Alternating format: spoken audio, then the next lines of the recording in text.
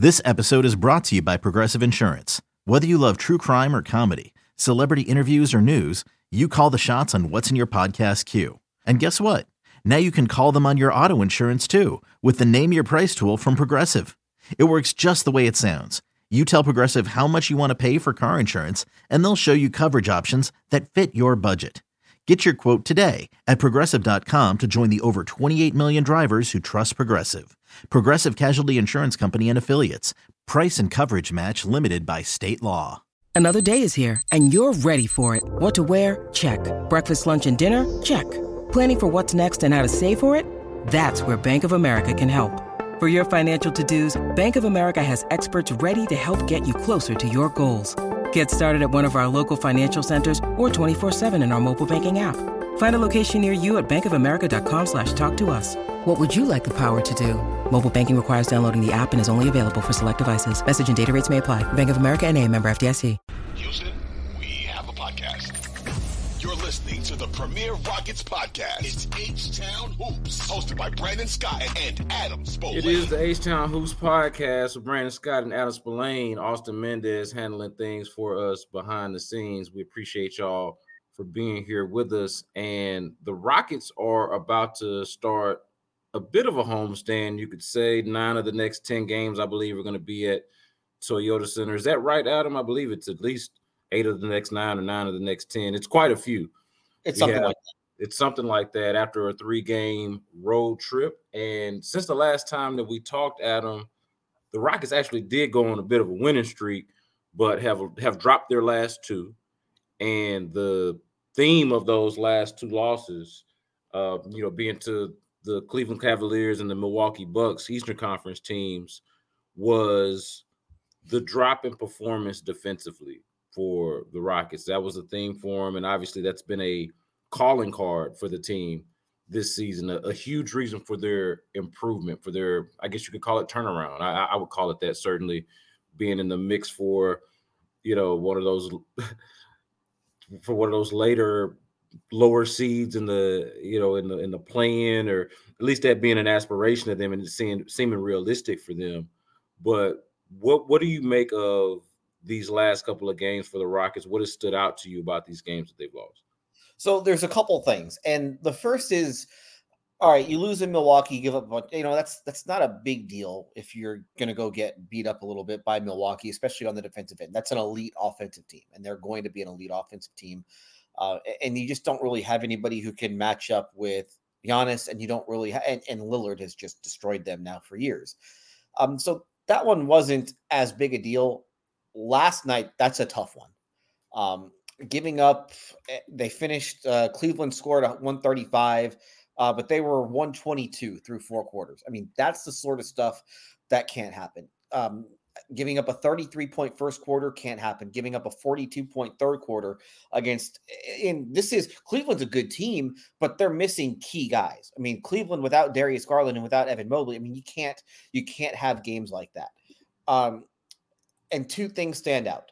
They're not rebounding. They had a defensive rebounding rate of 59% in these 2 games. So they might play good initial defense to start a possession, but they're not finishing possessions. So that's an issue if you're not going to get any defensive rebounds, which they weren't. And then I guess there are 2 other things. They're fouling a lot. They gave up. Cleveland attempted 34 free throws on Monday. Milwaukee attempted 32 free throws on Sunday. That's way too many. And then both those teams were able to get up shots from inside the restricted area. The Rockets for the season are giving up 24 field goal attempts from the restricted area. It's 36 over the last 2 games. So those are kind of the things that you look at and you say, you know what? You might be playing against, at least with Milwaukee, you're playing against a good offensive team, but there were things that the Rockets just did very poorly. Fouling, not rebounding, and then giving up shots at the rim. When you need mealtime inspiration, it's worth shopping Kroger, where you'll find over 30,000 mouth-watering choices that excite your inner foodie. And no matter what tasty choice you make, you'll enjoy our everyday low prices, plus extra ways to save, like digital coupons worth over $600 each week. You can also save up to $1 off per gallon at the pump with fuel points. More savings and more inspiring flavors make shopping Kroger worth it every time. Kroger, fresh for everyone. Fuel restrictions apply. it's Kaylee Cuoco for Priceline. Ready to go to your happy place for a happy price? Well, why didn't you say so? Just download the Priceline app right now and save up to 60% on hotels. So whether it's Cousin Kevin's Kazoo Concert in Kansas City, go Kevin, or Becky's Bachelorette Bash in Bermuda, you never have to miss a trip ever again. So download the Priceline app today. Your savings are waiting. Go to your happy place for a happy price. Go to your happy price, Priceline. Yeah, well, that's the big thing to me, though, that you mentioned earlier about not having Evan Mobley, not having Darius Garland. Like, I understand it's a back-to-back, and, Cleveland's a good team, a pretty decent team, but they don't have two of their really important players. And Sam Merrill, do I have this right? Sam Merrill. Like, I don't even know who Sam Merrill is. And I saw a report or a write-up after the game that was mentioning how that's not a guy that's been in their regular rotation when they're whole, when they're healthy. And I'm like, you give up. He was in double figures. Sam Merrill had 13 points, went 5 of 10 from 3, 6 of 11 from the field. And I'm just like, look, that's not the end of the world, I guess. But you call yourself being a really good defensive team. You go out there and you face a team that doesn't have an all-star and a top, top 3 pick in Evan Mobley, that type of talent. They're missing those two type of guys. I just don't understand how you get beat by what's left of I don't understand they had Donovan Mitchell, but what's left of the Cleveland Cavaliers and Sam Merrill gives you 13 off the bench. Like, that's just, to me, that can't happen. Hey, Sam Merrill can shoot it. I saw that guy hit a game winner in the Mountain West Conference Championship game in 2020. That guy can shoot. Of course, Sam Merrill comes from the Mountain West. See, that's such a Mountain West name. What school does this guy come from? Utah State. Utah State. Yeah. But I get, the Sam Merrill thing didn't really necessarily bother me that much, just because he's a shooter, and sometimes shooters are going to get hot. Now, if you are getting to the point where he's attempting 10 3-pointers in 24 minutes, that's a bit of an issue. I think that's the biggest issue, is that you are even putting him in a position where he can have an open look. I mean, you've got to be able to defend the perimeter a little bit better than that. But the Cavs. So I'm not going to make excuses for it. The lack of physicality was a problem. Fouling is a problem. Like, there's no reason for the Cavs to shoot 34 free throws in a game, especially, maybe maybe you can excuse it by saying, well, Donovan Mitchell, he was able to draw a bunch of fouls. Maybe he took 15 free throws. No, that wasn't the case. Donovan Mitchell only took 5 free throws. So that means, like, you're allowing Jared Allen to take 7 free throws. You're allowing Max Strus to take 5. You're allowing Tristan Thompson. Now, they were hacking Tristan Thompson, so that number is a little bit inflated, but there's no reason that Max Strus should be taking 5 free throws and Jared Allen. That's just, you got to defend without fouling at some point. So all in all, you're going to have some bad defensive games. I think for this team to say, well, it was a back-to-back, I think that's just an awful excuse, because you don't have a bunch of 35-year-olds playing. You got essentially this is a young roster. This roster should not be impacted by playing back-to-backs at this point. So I don't like that as an excuse, but they have to be better. And for them to score, what was it, 122 if you score 122 points in regulation against a team missing an all-star guard, you should win that game, and you should win that game easily. And they didn't do that yesterday. So losing in Milwaukee, that was disappointing, but they were kind of in that game. And they just got, the Bucks are just a better team than them. But losing that game in Cleveland, I think that's a really disappointing effort. And to me, the rebounding, to allow 14 offensive rebounds in that game is just, Isaac Okoro had 4 offensive rebounds. Like, how that can't happen. Allowing essentially a guard to get 4 offensive rebounds, that to me is just kind of a lack of effort, and that's just playing soft. And that's what I attribute last night to. Yeah, you talk about Okoro, and I think he's also the one that had that strip on Jalen Green, if I'm not mistaken, when Jalen Green's trying to drive on him. And it just looked like a poor showing. I could see, like, I don't want to give them the back-to-back excuse, but they did look like a team that was either tired or, if not tired, willing to allow the previous night to be an excuse for how they were playing. Like, they seemed sluggish and without some level of effort there. from what I could tell. Well, they got a bunch of back-to-backs coming up, so they better figure that thing out. Otherwise, like, you're putting yourself in a really difficult spot where now you're not giving yourself an opportunity to try and pile up wins, because they've got a back-to-back this week. They've got a back-to-back next week. I mean, the schedule, the schedule becomes very, the way that they did the in-season tournament, you weren't playing a lot of games during that stretch because you had a bunch of open dates and things like that. And the league was clearing out the schedule back-to-back Sundays and only playing one play. They only played the one game on that Saturday, the championship game. So now everybody's got to play a bunch of games. And so you are, as a team, you got to get ready for what's coming with these back-to-backs, because they're going to have a lot of them. And if you can't win back-to-backs, and you're not giving yourself much of a chance to go on any sort of a run. They've been a good rebounding team, though, for a good portion of the year. Maybe it's just a 2-game blip. I don't know. But to me, that when you go through the numbers for the last 2 games, the rebounding really stood out to me, because having a defensive rebounding rate of 59% is just, to me, that's playing soft. And that's kind of the antithesis of what Ime Udoka has really stressed over the course of this season. Yeah.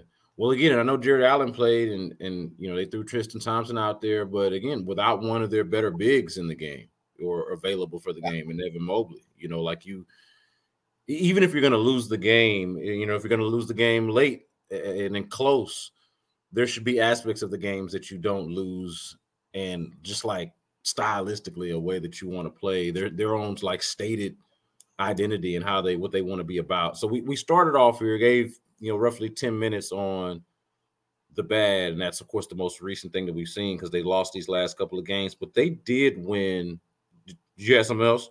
Yeah, I just want to bring this up.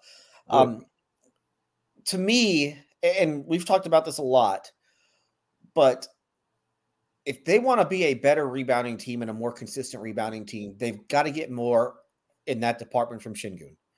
And he has 10 defense. I talked about these 2 games where they're giving up 20. They gave up a total of 29 offensive rebounds in the last 2 games. Şengün has 10 defensive rebounds in these 2 games.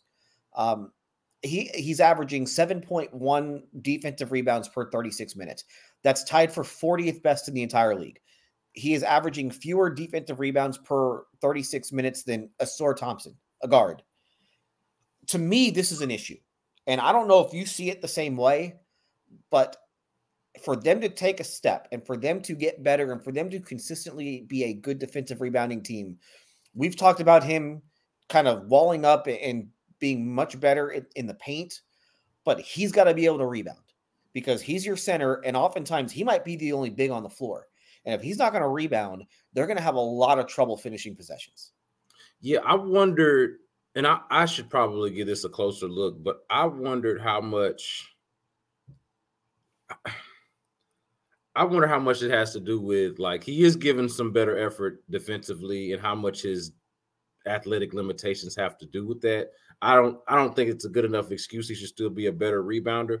But the thing about it, and for one thing, I didn't realize that the numbers were as bad as you just illustrated. So that's eye-opening for me a little bit. But also, I would point this out, and just to add to your point of how urgent it is, Alperen Şengün is their starting center, and they're effectively operating without really a backup center. I know Jock Landale has kind of gotten back into the mix. I know Jeff Green has, between Jeff Green and Jabari Smith, and like we said, Jock Landale is back in the mix. But I know they try to kind of figure out the 5 spot around, like the backup 5 spot, but they effectively don't have one. So it to me, it exacerbates the problem of not really having a backup center to speak of when your starting center, who is a focal point of your team, he's not just a 5th guy out there. He's a guy for you. When that guy's not rebounding and you don't have much behind him either, to me, that really, really hurts the team on top of it. Like, it increases the urgency that Şengün be the one to step up in that way.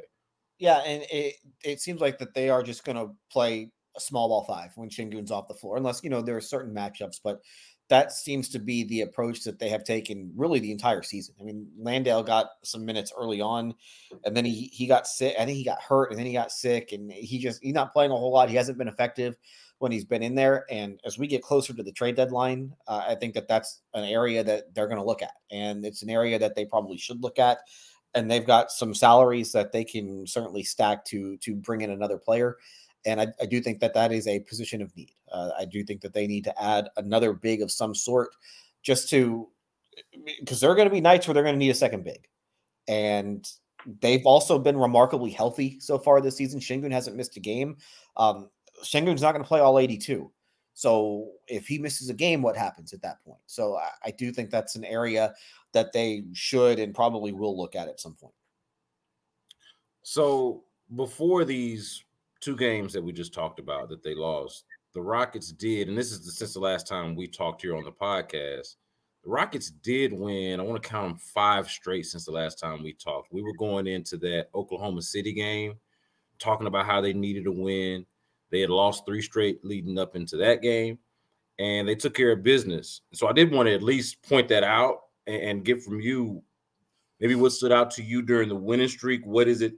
Maybe there's something that they could go back to. What were they doing in the 5 games that they won that they're not doing in these 2 games that we haven't already hit on? I guess it's the defense and the rebounding are the main things, but is there anything they can pull from their 5 games of success and try to go back to once they since they're starting this homestand on Wednesday night? Well, if you could play San Antonio, Memphis every single night, I think you'd be in pretty good shape. So yeah, you look up. It's like I'm talking about defense. They hold San Antonio to 82. It's freaking San Antonio. Yeah. So that now there were a couple good wins in there. They beat Oklahoma City, like you said. They won a game in Denver, which was probably the best win that they've had in 3 years. So obviously you take positives out of that.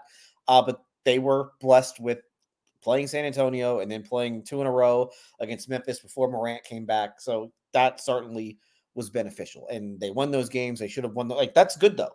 You know, that Memphis game, the second one, especially in Memphis, they had not been good on the road. And so that's the type of game that they should have won, and they won. And so you give them credit for that. It was also big as we move forward just through the rest of the season because as they try and compete for one of these play-in spots, that essentially gave them a 10-game cushion with Memphis. And Memphis, as we're recording this right now, Memphis is getting beaten up pretty good in New Orleans with John Morant back. So the Grizzlies aren't going to pick up any ground on them tonight.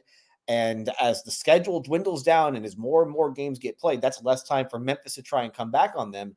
And again, the Rockets have to be able to finish in front of 5 teams in order to make the play-in.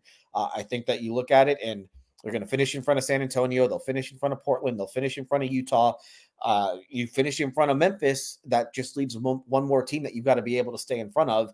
And so I think that they are, even after these 2 losses, I think they are well positioned to make some sort of run into the spring. All right, Adam. We got to get to this, man. Jalen Green. I looked up, it was a big weekend for Houston because the Texans beat the Titans wearing the Oilers uniforms, and it was a big Houston weekend. I look up and Scarface is performing on Tiny Desk, and I'm like, man, Houston, man. Well, Houston is doing his thing.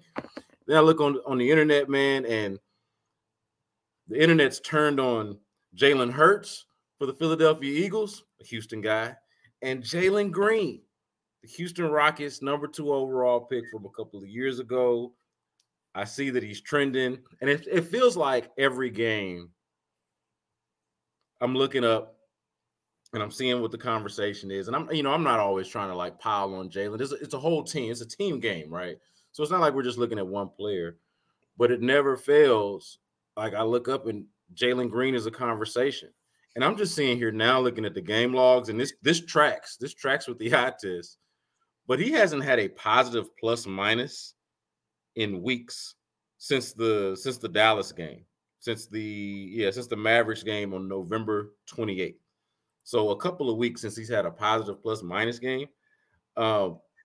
He's not progressing the way I think at the rate, he's a better player now than he was, but not progressing at the rate and in the way I feel like people would like for him to do so. We've had a lot of conversations about this, but what are you seeing from Jalen Green in terms of progression or lack thereof?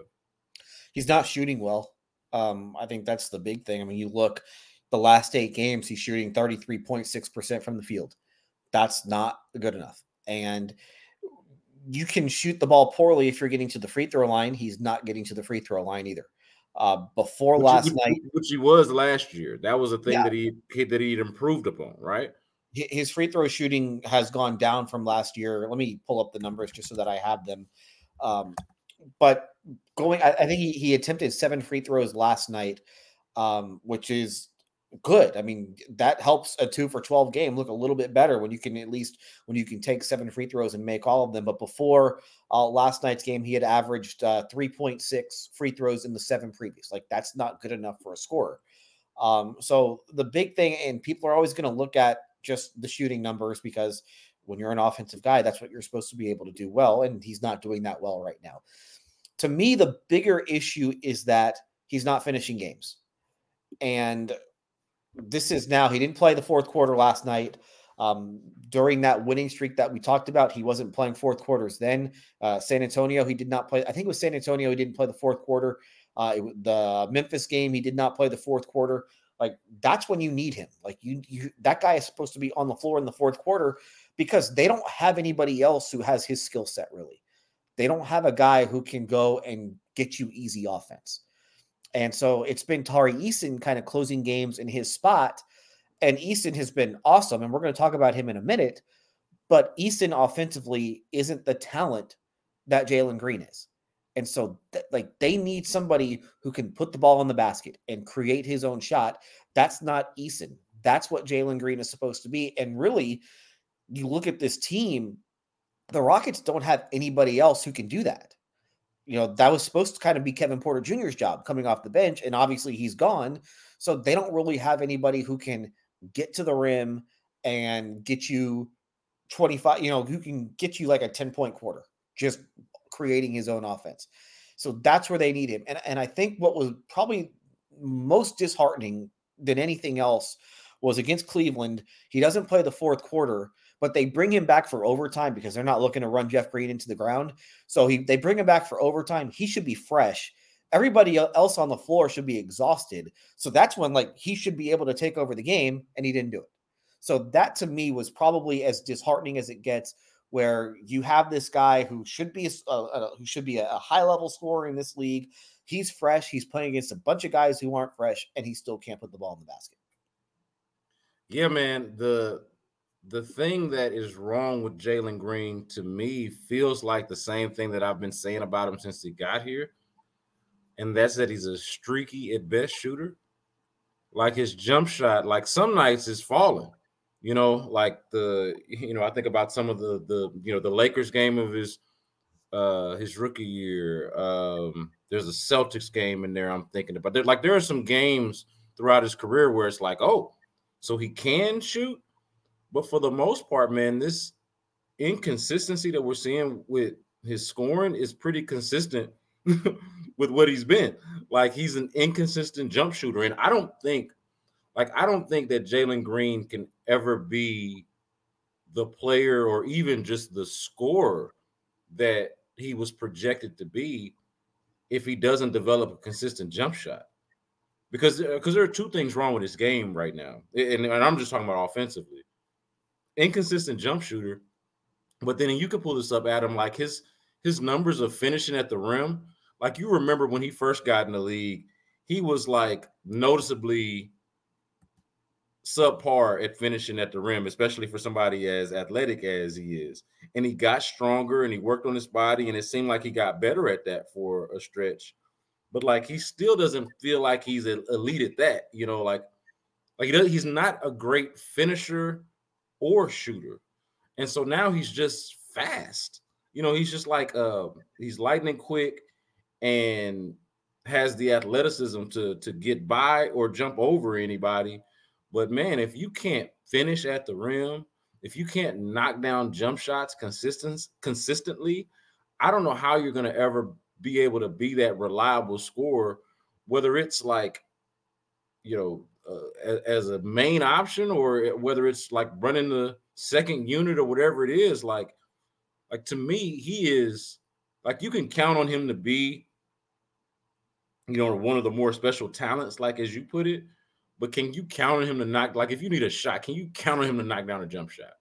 I never know how to feel when he shoots the ball. Never know how to feel, never know what to think. So I can only imagine, like I imagine his confidence in his own shot is higher than mine in his shot, but I can only imagine what he must feel like and what his teammates must feel like when they watch his shot just be so inconsistent. Like his issue is not having a jump shot, a consistent jump shot, and being a subpar finisher for the type of athlete that he is. So his finishing has actually gotten a little bit better, and he's still bad at it.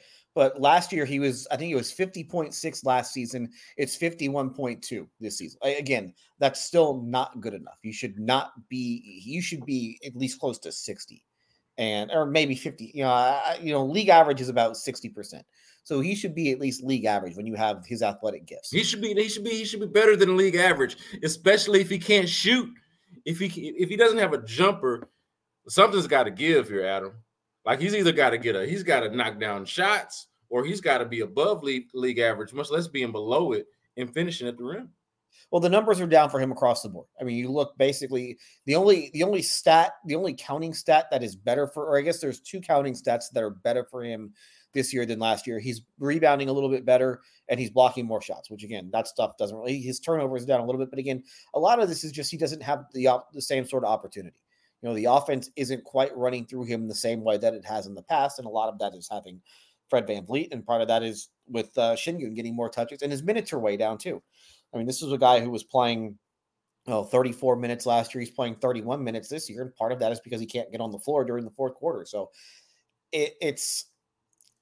I'm not going to say that he's stalled, just because I do think that he is better in certain areas of his game, but he's not developing, I think, the way that people would have expected that he would have developed by this point. And part of that is the shooting just isn't there. And like you said, it's streaky and it can be erratic.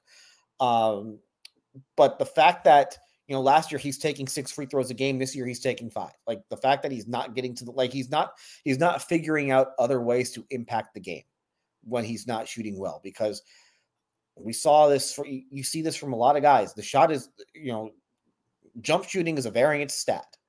Sometimes the shot is going to go, sometimes the shot's not going to go, but you have to be able to figure out how to impact the game in other ways. And he's just not there yet. He does not know how to do that. And there are too many times where he'll be on the floor and you don't realize he's on the floor. And he is way too talented for that to be the case. We've talked a lot about this on the podcast, about it being a crucial year for Jalen Green and Alperen Sengun. And part of that is because, after year 3 is when, you start getting that max contract, that max extension. Are we in agreement here? I'll speak for myself. I know I don't feel like right now he's a max player. Are we in agreement that Jalen Green is not a max player right now? It's not like they got to decide that today, as we do the podcast. But as we do the podcast today, I feel pretty comfortable saying he's not a max player. No, he's nowhere close to it. And again, this is, how many games in? Are we 25 games in, or 24, 25 games in at this point? So there's a long way to go. And they aren't, they could wait, they could make him play out year 4 and he's a restricted free agent. So basically all the cards are in their hand at this point. Like they don't have to do anything. But I think that they would like to be in a position to where they can make him that sort of offer, to where they can make him the massive extension offer, because you just like to be able to lock that part of your franchise in. But right now he doesn't deserve it. And right now he's not good enough for it. Yeah. And you would also like to know, like if they wait, obviously they have the benefit of time right now and they can wait. But, and maybe this is just my impatience, but it feels like not only would you like to lock it up, but you would also like to know. You don't want to have to keep asking the question, is he a max player or is he not? Or is he going to prove it to me, and kind of just keep, just kind of keeping the door open. And typically by the time a guy has played 3 seasons, and I know he hasn't played 3 full seasons, we're just 20-something games into this one. But usually by this point, when a guy has played, especially as much as Jalen has played, he had that stretch there where he was injured. But for the most part, I mean, this guy's played a lot of basketball. You would like to feel like So that part of it is discouraging. With Şengün, I think there's some encouraging things about his game, but everything we talked about is also there.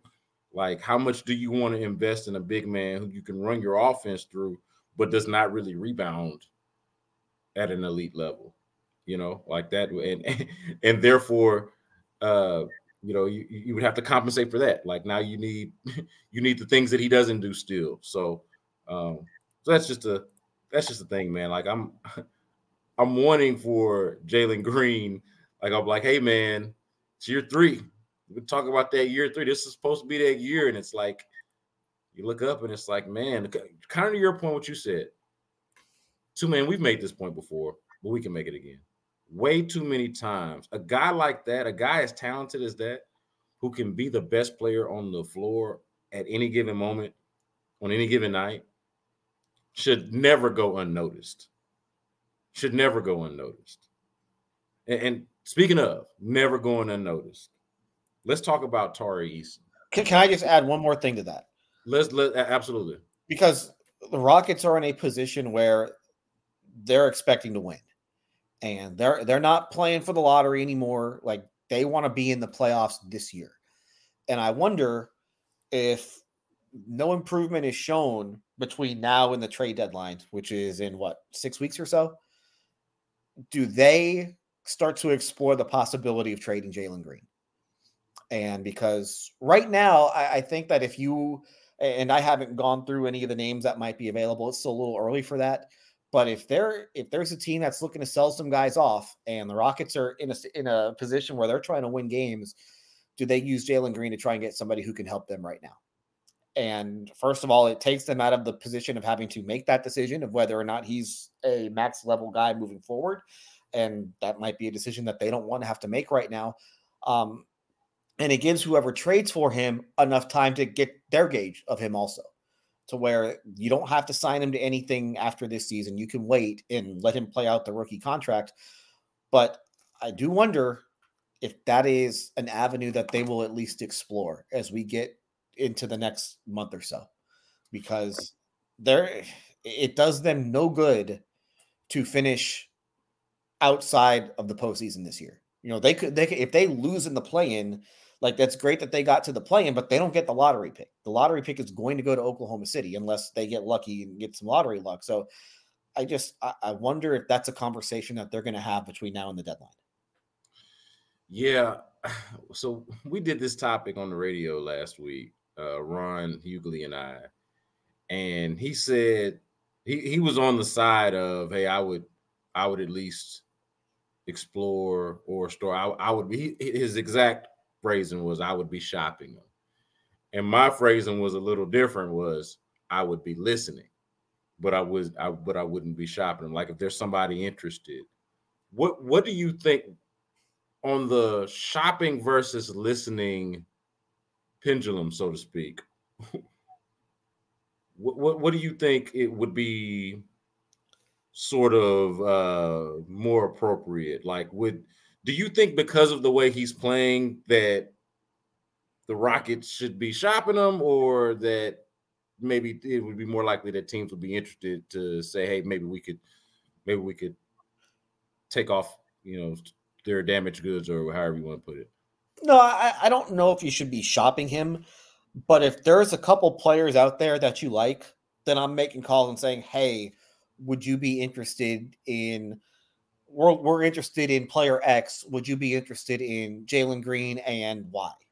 You know what I mean? Like, that's the sort of stuff that I would be identifying guys that you like and that you might think could help you today.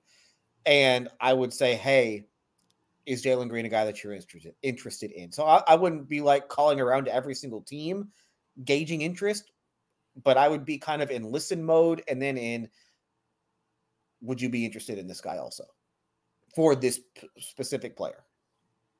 Yeah, so I should have given this more thought. This is something that we can do on the next episode, and maybe maybe not on the next episode, but at some point before the deadline, identifying guys, and we don't have to necessarily. Well, I got two for you right now. All right, go ahead. Shoot. I want to pull up the salaries just to see if this is actually. Some of these might not be quite as doable as I think they might be. I'm gonna pull up the trade machine. DeMar DeRozan, free agent at the end of the season. If you are trying to win, if you're the Rockets and you're trying to win right now, DeMar DeRozan, who helps you more right now, DeMar DeRozan or Jalen Green?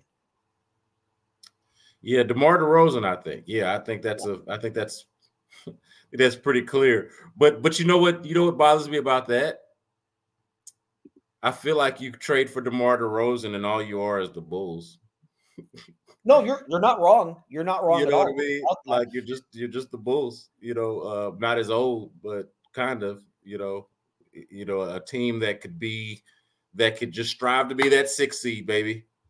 Like you hang a banner if you got the 6 seed for the ceiling of that team. So yes, the answer to the question is yeah, he helps you more. I think he's a better player right now, and hell, if Jalen Green turns into DeMar DeRozan, I'll take that at this point. Like if he ever even becomes DeMar DeRozan, but that doesn't really do a lot for you other than makes you a play-in team and maybe a 6 seed. Can I offer you a trade?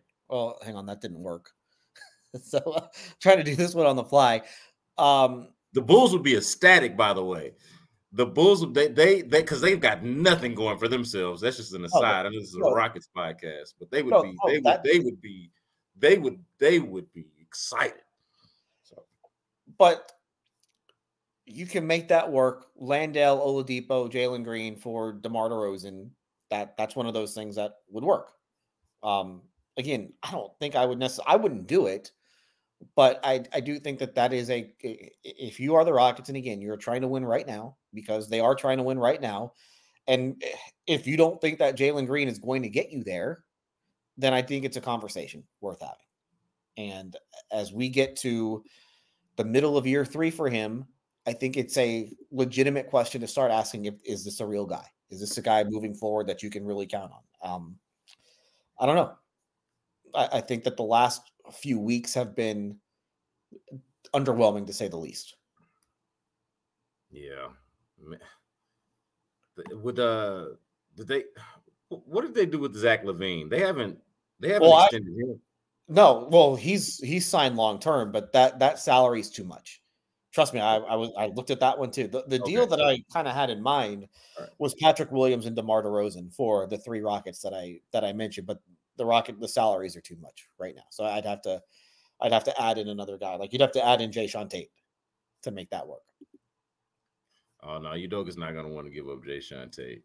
And again, it's tough if you're the Rockets in that respect, just because DeRozan's a free agent at the end of the season, and Patrick Williams is also a free agent at the end of the season. So like you almost have to splurge on both of them to make the trade worth it. So it's when your top 5 picks don't work out, or when they are perceived to have not worked out, it puts your organization in a very difficult spot because you've invested a lot in these guys and you're scared about giving up on them a little too early. But at the same time, you might value them a little more than they should be valued. So it's a tough conversation that you have to have. How much stock do you put into the new system? Like, is that a good enough? I understand that it's an adjustment, playing for a different coach, playing with different teammates. He's got more veteran teammates. I understand it's an adjustment. I'm not trying to minimize that, but is it a good enough excuse for? I don't think there is a good enough excuse for the struggles. I mean, it's a meritocracy. You got to perform, but like, what do you make of how that factors into his struggles? The different teammates, the different coaching. I saw our guy Big Sarge, mention on Twitter that he thinks he misses KPJ. I was like, that is that is a very that is a very against the grain take from you, and that's why you are Big Sarge, my guy, and I love you for it. But just overall, like, do you cut him any slack for the adjustment that he's having to make? I mean, we're 20-something games into the adjustment at this point. No, because it's getting worse. Like it's one thing to really struggle at the start of the season, but then you want to see progressive improvement, and he's not really improving. The line is kind of pointing down since the season started. So that's why I don't put a lot into that at this point. Yeah, man. And that was the excuse that I made at the start of the year. Like that's word for word. The excuse that I made was, hey, he's dealing with a new system. He's dealing with a bunch of new teammates. So yeah, there's going to be some growing pains, but the fact that it's seemingly getting worse, I can't make that excuse anymore. Yeah, because better coaching is supposed to make you better. Better teammates are supposed to make you better. So why is it not better? You know, like that was like, okay, unless you're trying to tell me that he got a worse coach and worse teammates, which I don't think anybody has argued. I haven't, out of all the arguing that I see, I don't see anybody arguing that. Then I don't see how we could lean on that. You know, better should make better. I'm not great at math, but that just seems like simple addition. So yeah, man, it's got to get better with Jalen Green. The trade talks are, man, I can't believe that this is where we're at, man. That we would be where we're talking about where you're like, can I interest you in some DeMar DeRozan? Hey, let me give you an inconsistent jump shooting young shooting guard for a non-3-point shooting, but really, really good elite mid-range to a 2-pointer shooting guard. Like, can I interest you in that? It's like, no, I don't want to trade for a guard who doesn't shoot threes in 2023 and 2024. No, with respect to DeMar DeRozan, who I respect a lot, but goodness gracious. But hey, they struggle to find offense at the end of these games, and DeMar DeRozan, if he's anything, he's a guy that can get you points at the end of games. So for sure. Again, oh yeah. You know, that's a great point, though, and I think we're both like a no on that, on the DeMar DeRozan thing. But to your point, I have the conversation with Rockets fans all the time, like, who's their closer? And we kind of got some insight into that in the Cleveland game. That was kind of a big deal, Şengün getting that, you know, having that fadeaway jumper there with a chance to win the game, and they end up going to overtime and you know, and coughing it up. But like, who is this team's closer? Like, we've kind of, I think, agreed that it was Fred VanVleet, you know, but like, with respect to Fred VanVleet, like, if you're going to be a serious team, you got to at least have more options than that. And what a way to get the band back together. Who's your closer, baby? The old Raptors and Alperen Şengün. Fred VanVleet, DeMar DeRozan, and Alperen Şengün, with a little Dillon Brooks mixed in. You know, I like, to the point, at the end of a game, who gets the ball, I would feel, and Rockets fans, I'm sure, would feel way, way, way, way more comfortable with the idea of DeMar DeRozan being on the basketball floor. So there is at least that. Yeah, again, it's not a trade that I would make, but it is something that as we move further along, you kind of have to, if they have a lot of information on Jalen Green at this point. Like they know him, they have seen him in practice. You know, they see a whole lot more than what we see. But if you don't think that he's going to be a guy for you, then you should probably move on sooner rather than later, just so that you're not in the position of overpaying. Because especially like these contracts are like serious. Like you're talking about 9 figures, and like as soon as a lot of these guys, as soon as you give him that contract, they are untradeable. Like you look at Miami and Tyler Hero. Tyler Hero's kind of untradeable at this point. Like they've tried to trade him for a lot of different guys, and they can't seem to get any takers. So like these guys on rookie deals, that's when they're at their most value. But once you have to pay them, if they aren't like that guy, then it's really difficult to get them off your books. And so that's why they're in a really tough spot with this. And that's why they really need Jalen Green over whether it's the next 6 weeks or the final 60-something games of the season.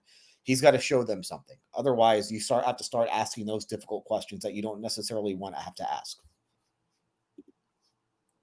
Questions like when you brought up Tyler Hero's name, is Jalen Green as good as Tyler Hero? No, he's not. He's not. He's not. You know, it was kind of rhetorical because we already knew the answer. You know, it's like, no, that's not it. That's not it. All right, man. So when this coaching hire was made, when the Rockets hired Ime Udoka to be their head coach, from the beginning, you and I identified a couple of guys that would definitely be a couple of guys who were already on the team. This is obviously before free agency or before signing trades or whatever. We identified a couple of guys on the team that for sure struck us as Udoka guys, Udoka type of players. Jayshawn Tate stood out. We mentioned Jabari Smith. But Tari Eason, very much and at least in my view, and I'm not around Ime Udoka the way you are, but very much a Udoka type player to me. And it's manifesting itself through some of the things that we talked about with Jalen Green's struggles, but also Tari Eason has earned his spot on the basketball floor. He's earned his spot, his increased role, I would say, in the rotation. How would you characterize the way that Tari Eason has earned his minutes this year? He's been a star. And that might be a little bit of an exaggeration, but he makes an impact, and he's always around the ball. He's always making things happen, whether it's deflections or steals or blocks or running down rebounds. He plays the game hard, and you always know he's out there. And I think that's been important for him. He's shooting the ball better. He's making quicker decisions. Like he's taken a step, and he's a guy. He doesn't start games, but it seems like he's closing every single game. And early in the year when he was hurt and they had him on that minutes restriction, they missed him. And now you're seeing it now where there's no restrictions at all.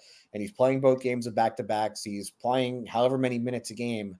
I mean, he just makes things happen, and he's a positive player on both ends of the floor.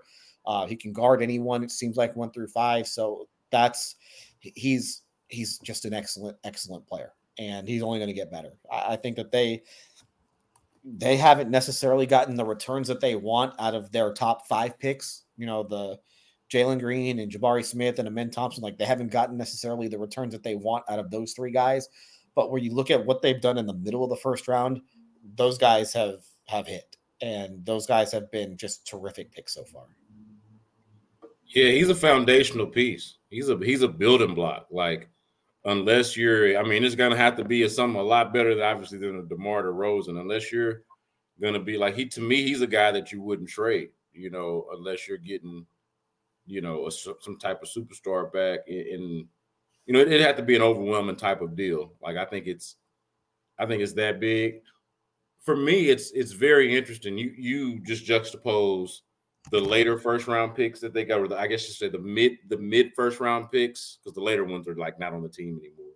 But those mid picks versus the top picks that they drafted, and how things have shaken out with them. I just wish, and I'm sure a lot of Rockets fans probably feel this way if they have not thought of it in this particular manner, but I just wish you could either bottle up whatever it is that allows Tari Eason to play the way that he plays and to be noticed on the floor in the way that he's noticed, and give it to Jalen Green, or give Jalen Green's talent to Tari Eason. You know, like if you could bottle them up into one player, or have them like just follow each other around and try to like rub off the best of each other onto the next one. You know, and look, Tari Eason's not going to be the, you know, they're going to have the physical gifts that Jalen Green is. So that would probably be a useless exercise. But I would love for Jalen to have some of the things that Tari has, and it's not, I hate to even say that or to pit guys against each other, but I mean, and like we said, we just talked about the number 2 overall pick from a couple of years ago, and Jalen Green being somebody who there are times where you don't notice him on the floor, and then Tari Eason being a guy who you always notice. It's like a Tasmanian devil out there, and even and that's actually a discredit or a slight to him. He was kind of more of a Tasmanian devil last year. This year, man, he actually plays with his hair on fire, and I think with a level of measured and just to me, he's just an overall better player than he was a year ago, which is kind of the story of Tari Eason. You see him one year, see him the next, he's better. That's been the case with him going all the way back to college. Before he got to LSU, then when he got to LSU, and now since he's been in the NBA, it's like this is a dude who is just like dead set on getting better and better. Yeah, he works. He's a worker. He's a worker off the court. He's a worker on the court. You just can't say enough good things. Like, you really cannot say enough good things about the guy. And he's going to get better just because the game will slow down a little bit for him. But I think he's a guy who has kind of become indispensable at this point. And I wondered how the rotation would start to work out. And, somebody was telling me that they thought that Eason would be the one who would maybe lose minutes early on, and he would lose the minutes to Tate when the season started. And, Tate's been fine. Tate's played okay. But as you've seen, I mean, they can't take Eason off the floor. And I want to see just what his numbers are, just his plus minus when he's on the floor, just because it seems like he just makes an impact. And the fact that he is closing games, it seems like every night, I think that's important. That's a really important development for him over the course of the season. Let's see, when Eason is on the court this season, they are at plus 5.7 per game. So over 100 minutes. Sorry, I'm trying to do this on the fly here. The Rockets with Eason on the floor are at plus 13.8 per 100 possessions. With Tari Eason off the floor, they are minus 1.5 per 100 possessions. So that tells you everything you know. They are a plus 13.5 when he is on the floor. Or excuse me, they're a plus 13.8 when he's on the floor. That is by far the best mark out of anybody on their team. Yeah. Man, I watch every game, and I can see and comprehend the impact from watching it, but that actually is even more than I would have. That illustrates it even more than I would have guessed, or more than I would have said just from watching the game. And it's all defense. They are a little worse offensively with Eason on the floor. Defensively, their defensive rating is for the season. Their defensive rating is 109.4. When Eason is on the floor, their defensive rating is 97.3. So that's what, a 12-point difference. It's absolutely absurd. Yeah. And he can lock guys down. He can force turnovers. Like, it's special, some of the things that he can do. Yeah, maybe it's just as simple as, hey, if Jalen can be the offensive player that Tari is the defensive player, then you might be cooking with grease. So, but that's not the bag on it. Credit to Tari Eason for being the worker bee that he is. I mean, the dude is just a relentless, tireless worker, and the Rockets are benefiting from it. All right, let's get out of here on this, man. We got these fines. It would have helped if I had marked down how much they got fined. I don't think anybody cares how much Ime Udoka and Dillon Brooks get fined. The reason why I even bring it up as a news item, because, well, it is a news item. They did get fined for treatment of the refs, criticizing and language toward the officials. I know you're a big the game within the game for you is always the officiating. I feel like Udoka's been ejected twice now, I believe. Dillon Brooks, if there was no Draymond Green, would lead the league in technical fouls, I'm pretty sure. I feel like they need to reel it in a little bit with the technical fouls and ejections, But I do like the attitude. We've had this conversation before because, again, Udoka's been ejected before, and Dylan Brooks has obviously had his run-ins. I like the attitude. I like the sort of spirit of it. But also, what did you even think of the call? Like the principle of the call that they were arguing?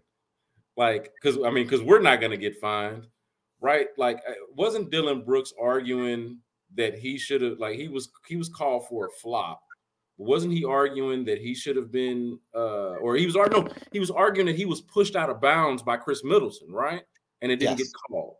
I thought he was pushed. I thought they were on the right side of the call this time. No, I did. I thought he got pushed. Listen, if I have no problem with them complaining about the referees. Frankly, I kind of enjoy it when teams complain about the referees, and they're not shy about it. And those two specifically, and they had the thing after the Lakers game where, I mean, Dylan Brooks just went after the officials unprompted. Like, he didn't care. So that's kind of the edge that they want to play with. Hey, go ahead. It's going to cost you some money. It's going to cost you money with technical fouls. It's going to cost you money in league fines. And hey, if you want to pay it, go ahead. It's your money. You can do whatever you want with it. I don't know if it necessarily gets you anywhere. You're not going to all of a sudden get some favorable calls because you're calling out the officials and saying they're terrible or whatever, publicly. I don't think it helps, but hey, go ahead. Do what you want. It's America, free country. Now, I think that if you develop a reputation, it can help and hurt. It could go either or both ways. It could present a quick trigger on the ref's part. When they see you, they know, hey, that's Dylan Brooks, that's Ime Udoka. They like to talk crap. They, we're gonna be ready to throw their asses out of the game if we got to. Or it could have an intimidation factor. Like, I feel like you got to set the tone. This is a new team. Set the tone a little bit. And, next time you get that officiating crew, they know, hey, man, maybe I'll pay more attention to this call, because if I get this call wrong, Ime Udoka is going to call me a motherfucker, or Dylan Brooks is going to call me a P word, like I need to, forget the technical foul. I don't want to be at work having people call me P words and MFers. So I don't know. I don't know. There needs to be a study done on this. The call ratio to post MF in a ref. Like, does it help at all? I don't know if anybody's ever done that study, but I'd be very intrigued to know. Hey, I don't think the officials care. I don't think they care. Plus, you don't see these guys that often. There's so many refs. You might see one ref 4 times a year, and that might be a lot. So yeah, I don't think it matters. Hey, do what you want. It's your money. If you want to complain, go ahead and complain. I don't think it helps, but go ahead. Fair enough. We've got some home games coming up, man, before the Christmas holiday. We've got Hawks on Wednesday. Then the Rockets host the Mavericks on Friday. I believe I had that right. And then they go to New Orleans, which is, just a hop, skip, and a jump, to face the Pelicans on Saturday, and then come back home to face the Pacers the day after Christmas. So we'll talk sometime after then, man. I imagine I'll see you Christmas Eve. Is that right? Sunday? Yeah, because we got Texans, we got Browns Texans. So a lot going on around these parts here, man. We'll circle back and see where we're at this time next week. Look, man, shout out to Austin Mendez for handling things for us behind the scenes. For Adam Spillane, Brandon Scott, we really appreciate y'all listening. Like, rate, review, subscribe, tell a friend.